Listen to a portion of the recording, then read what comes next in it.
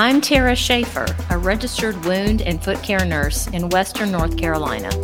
I continue to use this podcast to share the talent and innovation of nurses, but also other healers as well. My talk is with WHITNEY NATIELLO. Whitney truly embodies integrated medicine as a practitioner of both traditional Chinese medicine and neuroscience. She has over 23 years of experience as an acupuncturist and over 6 years in neuroscience as a brain health certified professional. She has created a unique mentorship program for new brain health coaches. Enjoy this sample from our talk.